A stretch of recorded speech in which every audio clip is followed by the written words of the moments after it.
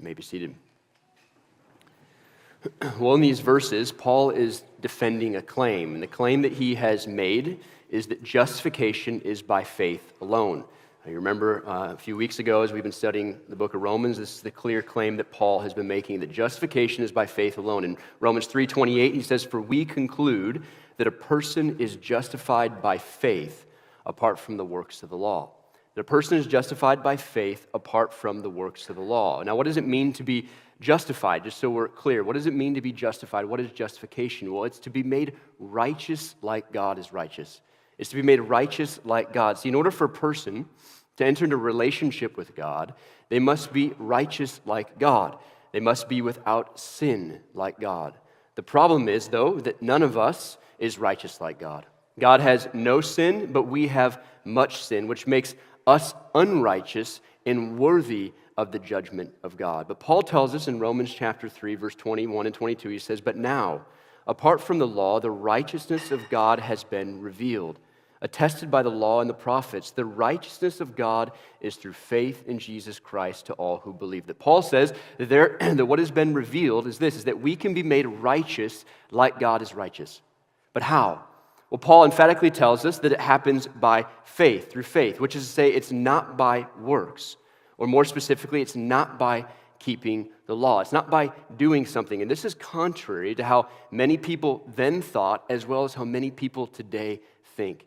Many people believe that a person is declared righteous, they're forgiven of their sin, reconciled to God by something that they do. For instance, maybe through causing pain. On Friday night, my brother-in-law, he sent out a challenge to our family on our group text, and it was a polar snow plunge. He went out and laid in the snow for 10 seconds, and so naturally, my sons and I had to accept this challenge. And so on Friday night, I don't know what time it was, but myself there on the left, Brooks on the far right, and McCabe in the middle, we decided that we were going to go out and lay in the snow for 10 seconds. And I was counting, and if you hear the video, I sound like a little child because I'm ready to get out of the snow as quick as possible.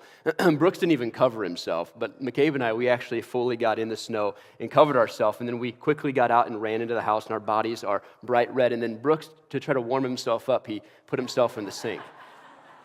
He's got his goggles on in case the water was spraying up in the sink, but he has his goggles on to warm him up. But people think there's something you need to do. There are many who taught that you need to cause pain, inflict pain on yourself in order to pay for your sin. There are others who taught that you must obey the law, certain parts of the Mosaic law, that you must do something in order to become righteous like God, to make up for your sin. But this is not the case. Paul says righteousness is not by works of the law. It's not by something we do. It's only through faith in the work of the Lord Jesus Christ. Now, to prove this point, Paul offers two test cases. The first is Abraham, verses 1 through 5, as Dan taught on last week. Abraham, who is the father of the Jewish people, the first Jew. So his example is crucial. And when was Abraham declared righteous? Well, we're told in Romans 4:3, Abraham believed God, and it was credited to him for righteousness. And Paul is quoting Genesis 15:6. And so when was he declared righteous? When did he become righteous before God? Through the law? No, it was before the law. Abraham was declared righteous prior to ever even having the law, is Paul's point. Now, what Paul does in verses 6 through 12 is he offers two more examples to prove his point about how a person becomes righteous. There's two more proofs that justification is by faith, and the first proof is David. The first is David. In verse 6, Paul goes on, he says, "Likewise, David also speaks of the blessing of the person to whom God credits righteousness apart from works." Likewise, Paul says, or just like Abraham, Paul says, David also speaks of the blessing. Now, who is David? Well, David, he is Israel's greatest king. His family line is the line that the Messiah was promised to come through. That his throne, his throne was the throne that is supposed to last forever, reign forever, is what he was promised. That David is one of the authors of the Psalms. In fact, of the 150 Psalms written, we know that David wrote 75 of them, which means he's used by God. He was used by God to write the Word of God. But David was also a man who knew what it was like to be a guilty sinner. David, you remember, he had outright broken 3 of the 10 commandments. If you just look at the 10 commandments, he coveted Bathsheba, Uriah's wife. Eventually, he committed adultery with her. And then what did he do? To cover up his sin, he had Uriah, Bathsheba's husband, murdered in battle. All in the attempt to cover his sin because Bathsheba had gotten pregnant. That he knew the seriousness of his sin, the shame of sin, and the need for salvation from sin. In fact, Psalm 32, which we'll get into here as Paul quotes here in the next few verses, but in Psalm 32, verse 3 and 4, David is speaking of his sin. He says, "When I kept silent, my bones became brittle from my groaning all day long. For day and night your hand was heavy upon me. My strength was drained as in the summer's heat." I mean, just think about being outside where right now it's freezing cold, but in a few weeks I'm sure it'll be like 100 degrees here in Iowa. Like that's how it goes. Like it's freezing cold and then burning hot. And you remember in the summertime and you're wishing for summer, but as you get into summer, you're going to realize and feel the heat and it drains your strength. David understood what it was like to be in sin, the guilt of sin, the shame of sin, the weight of sin, what it did to him. But David also knew the blessing of, or how good it was to be forgiven for his sin. In verses 7 and 8, Paul is quoting Psalm 32, verses 1 and 2, and he says, "Blessed are those whose lawless acts are forgiven and whose sins are covered. Blessed is the person the Lord will never charge with sin." Psalm 32, David, here he is celebrating the forgiveness for his sin, the forgiveness that he has experienced. And to emphasize the point, David uses 3 different Hebrew words for sin, followed by 3 different Hebrew verbs for forgiveness. I'll read here Psalm 32, 1 through 2, because it's more clear than how Paul quoted it. But 32, verses 1 and 2, "How joyful is the one whose transgression is forgiven, whose sin is covered. How joyful is a person whom the Lord does not charge with iniquity, and in whose spirit is no deceit." There are 3 different terms, Hebrew terms, used for sin, highlighting different aspects of sin. The first, transgression. How joyful is the one whose transgression is forgiven. Transgression is the idea of crossing a line. It's defying authority. It's the basic idea of just rebellion. And then David says, whose sin is covered. The idea of sin is a more general term, just referring to a deliberate offense. It's falling short or missing the mark. And then third, David says, who is not charged with iniquity. Iniquity is this idea of crookedness, distortion. It's going astray. And these 3 words about sin are followed by 3 different verbs for forgiveness, which he starts with forgiven, which literally means to be lifted up. It emphasizes the burden of sin being lifted up from a person, lifting the burden or debt off of a person. And then Paul says that they are covered. Their sin is covered. When you think about covering something, what is the idea? Well, it's to hide it. You're trying to hide something, keep it out of sight. It's to cover our sin, something that is offensive. It has to do, in fact, with this sacrificial blood covering for sin. And then David just exclaims how we are not charged. He says, who does not charge with iniquity. And the word charge here is this idea of bookkeeping, keeping a record of wrong. In a legal context, it meant to count or consider as liable for punishment, to impute guilt. In this context, it means that God does not count sin against a person, the sin they have committed. And David is praising God for this. And where does David attribute this forgiveness for all of his sin? Where does he attribute his forgiveness to? Himself? No. He attributes it to the Lord, to God. I mean, listen, he says, how joyful is the one whose transgression is forgiven, whose sin is covered. How joyful is a person whom the Lord does not charge with iniquity, in whose spirit there is no deceit. Verse 5, he says, then I acknowledged my sin to you and did not conceal my iniquity. I said, I will confess my transgressions to the Lord, and you forgave the guilt of my sin. Who forgave David's sin? Who forgave his coveting, his adultery, his murder, his deceit about his sin? Who forgave him? Where does forgiveness come from? God, the Lord. And see, David didn't do anything to receive this forgiveness. The idea is that God gave him righteousness. David didn't earn it. That instead what we find is the greatest king of Israel, an author of Scripture, a sinner just like us, received forgiveness apart from works, but rather through God wiping them away and inscribing righteousness in its place. That David was declared not guilty or justified before God by God. In fact, F.F. Bruce, commenting on Psalm 32, he says, "And if we examine the remainder of the psalm to discover the ground on which he was acquitted, it appears that he simply acknowledged his guilt and cast himself in faith upon the mercy of God." What did David do? He just cast himself upon the mercy of God. He acknowledged that he was a sinner, casting himself upon God's mercy, and God gave him righteousness. That David agrees with Abraham regarding the idea of imputed righteousness, or a righteousness that is credited, a goodness that is given, something that is not earned.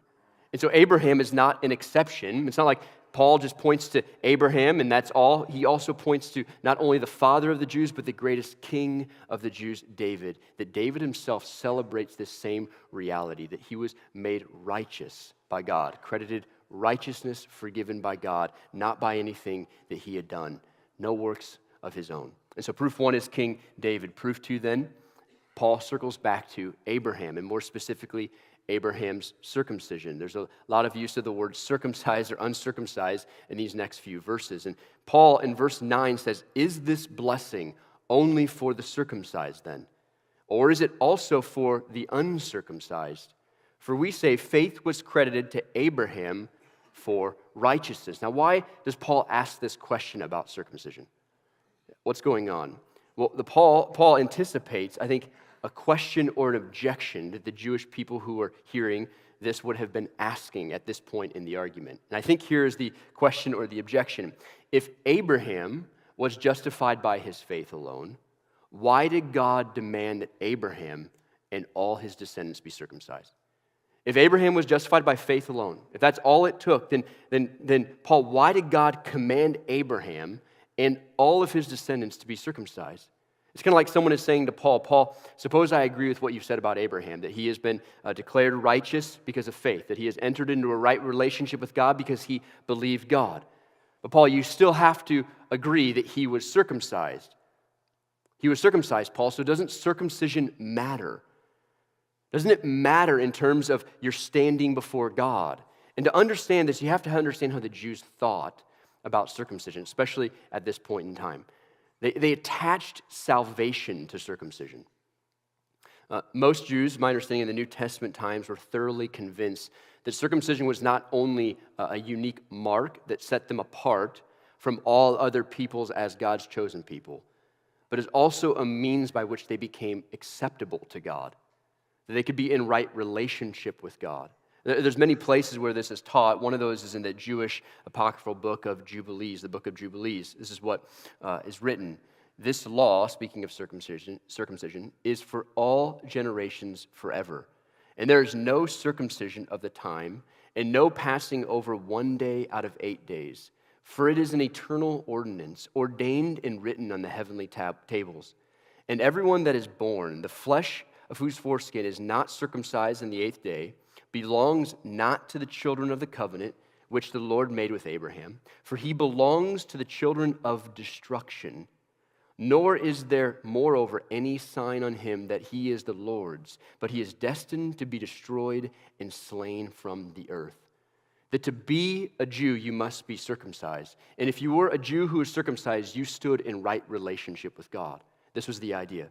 That circumcision was essential to being a Jew, essential to being part of God's chosen people. To be a part of God's chosen people, you must be circumcised. So circumcision was key to being in relationship with God. And throughout Paul's ministry, Jewish converts tried to bring circumcision into play in the church, meaning they would teach that justification required faith plus circumcision. You see this in the book of Galatians. You see this in Acts. In fact, there's a whole council in Acts chapter 15 debating this issue because many Jews came into the church and they said circumcision must happen. In order for a person to be right with God, to be made righteous, they must believe God and they must be circumcised. And they would point to Abraham to justify their claim. They would look at Abraham and see Abraham, who is our father, who we are a part of, he was circumcised. And if Abraham, who is a friend of God, and our father was circumcised, then we must be circumcised also. So what does Paul do? What's his response? Well, verse 10. In what way then was it credited, or was their righteousness or his righteousness credited? While he was circumcised or uncircumcised? Paul said, when was Abraham declared righteous? Was it when he was circumcised or uncircumcised? Well, here's what Paul says. It was not while he was circumcised, but uncircumcised. It was not while he was circumcised, but uncircumcised. Now, how can Paul make such a definitive statement? How can he say that? Well, because this is exactly what the Scriptures teach. It's exactly what the Scriptures teach. In Genesis 15:6, we're told in Genesis 15:6, Abraham believed the Lord, and he credited it to him as righteousness. So God comes to Abraham, making a covenant with Abraham. It says that Abraham believes God, and because he believes upon the promises of God, he is declared to be righteous. Then Genesis 17, a few chapters later and many years later, God comes to Abraham and affirms his covenant, but this time he tells Abraham to do something in verse 9. As for you, you and your offspring after you throughout the generations are to keep my covenant. This is my covenant between me and you, your offspring after you, which you are to keep. Every one of your males must be circumcised.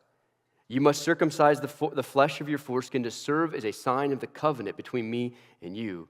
Throughout your generations, every male among you is to be circumcised at 8 days old. Every male born in your household or purchased from any foreigner and not your offspring, whether born in your household or purchased, he must be circumcised. My covenant will be marked in your flesh as a permanent covenant. And if any male is not circumcised in the flesh of this foreskin, that man will be cut off from his people. He has broken my covenant. And you skip a few verses down in verse 23. So Abraham took his son Ishmael, those born in his household or purchased, every male among the members of Abraham's household, and he circumcised the foreskin of their flesh on that day, just as God had said to him. Abraham was 99 years old when the flesh of his foreskin was circumcised, and his son Ishmael was 13 years old. 99. Now that's a rough go. 99 years old, 13 years old. So when was Abraham circumcised? Before or after being declared righteous? Well, clearly, it was after. Clearly, he was circumcised after God had already declared him righteous. In fact, if you do the math, it's at least 14 years later, if not 29 years, depending on how you calculate it. I mean, Ishmael's 14 or 13, so you give a year for Hagar being pregnant. It was at least that long. At least. That Abraham's circumcision happened after. So why? Why was Abraham circumcised? Why is God commanding this 99-year-old man to get circumcised? What's the point? Well, verse 11, Paul says, here's the reason. And he received the sign of circumcision as a seal of the righteousness that he had by faith while still uncircumcised. That Paul looks at this situation, he says, here's what is going on. That he was circumcised as a sign. He received the sign of circumcision as a seal. And you think about this. A sign points to something, and a seal is guaranteeing something, right? You seal something, you guarantee it's your stamp of approval. The sign points to, the seal guarantees. And so circumcision is this sign pointing to the fact that his righteousness came from God. And the seal guaranteeing that he was made righteous by faith in God. This sign and seal, the circumcision is a sign that Abraham already had faith, that God had already accepted him and declared him to be righteous. When? After circumcision? No, before. See, circumcision was not the gateway to his right relationship with God. It's just a sign and a seal that he already had entered into. It's like a document.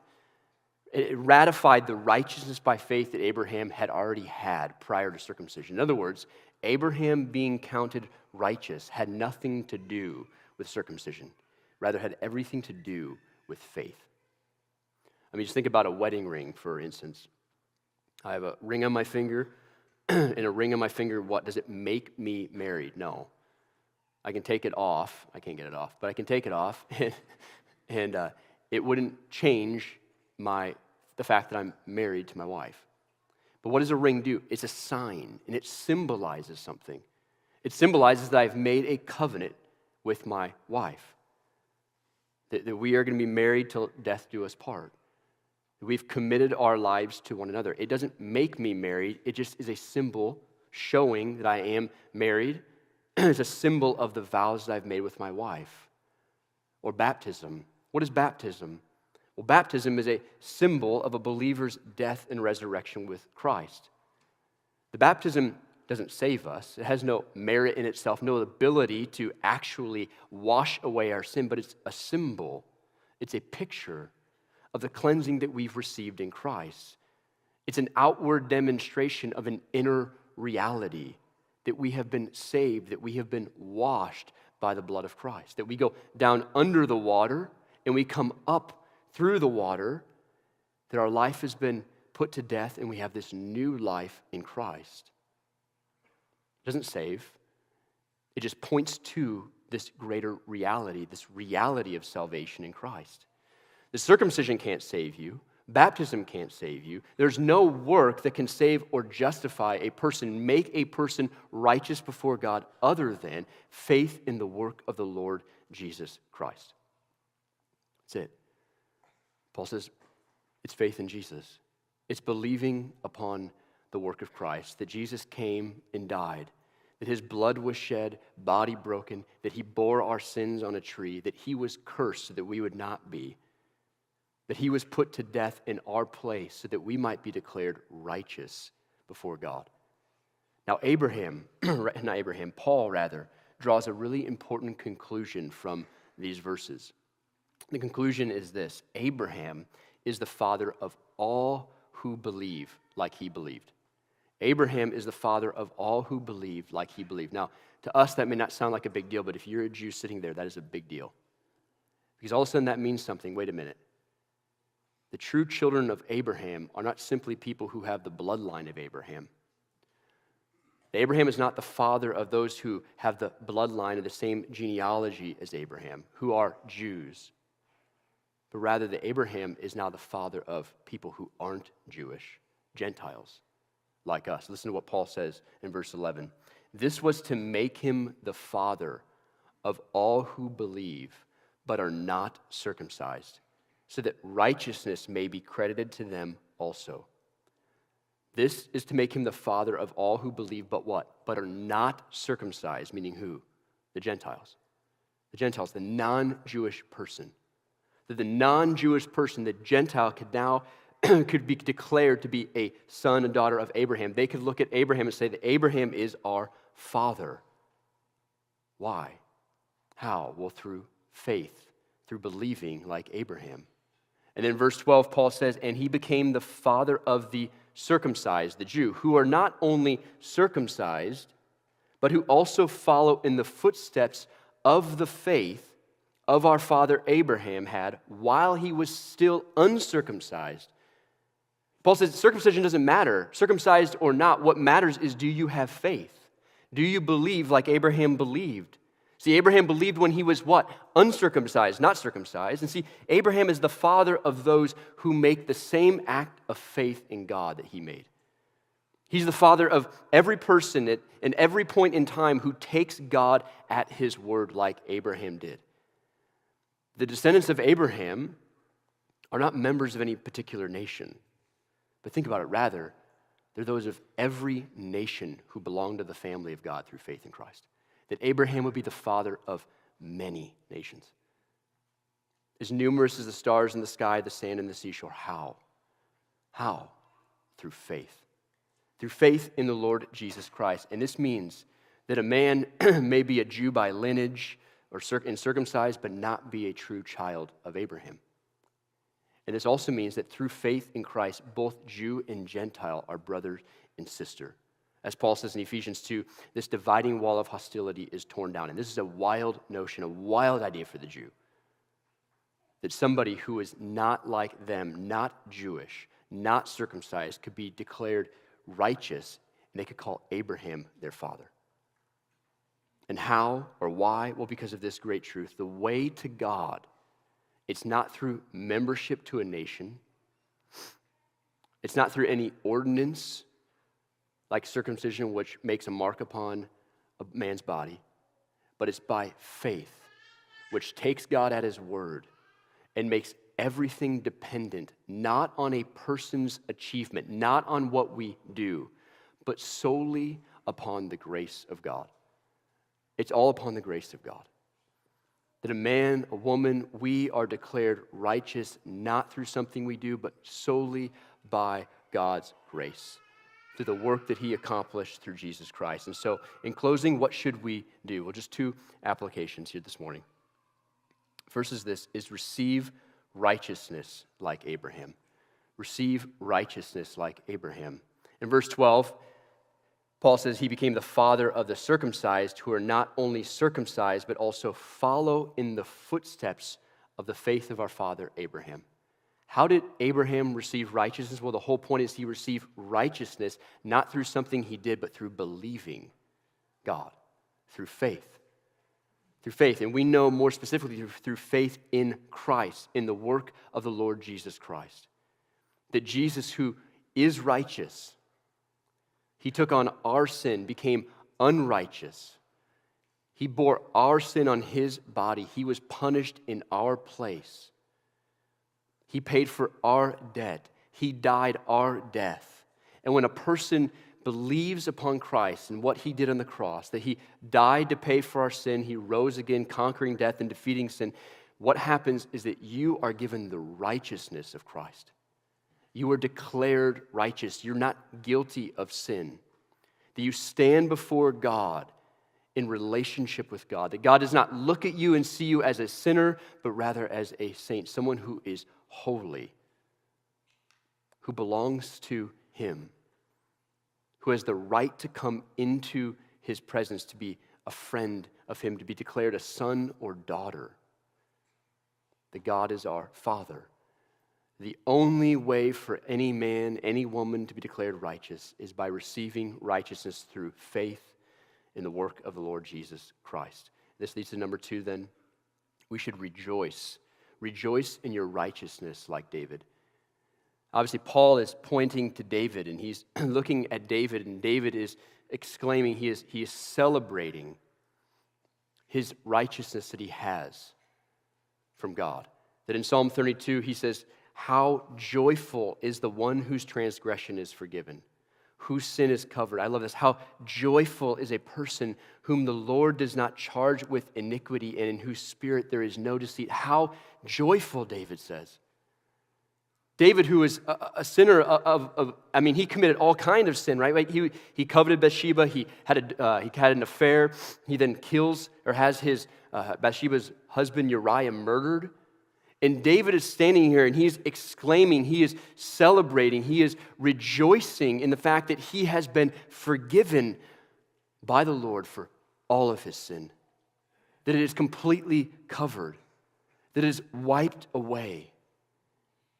That God no longer looks at him and holds his sin against him. He's no longer going to punish him for the sin that he has committed, of which David has committed many sin, great sin in our eyes, but rather he is forgiven. All his debt is washed away.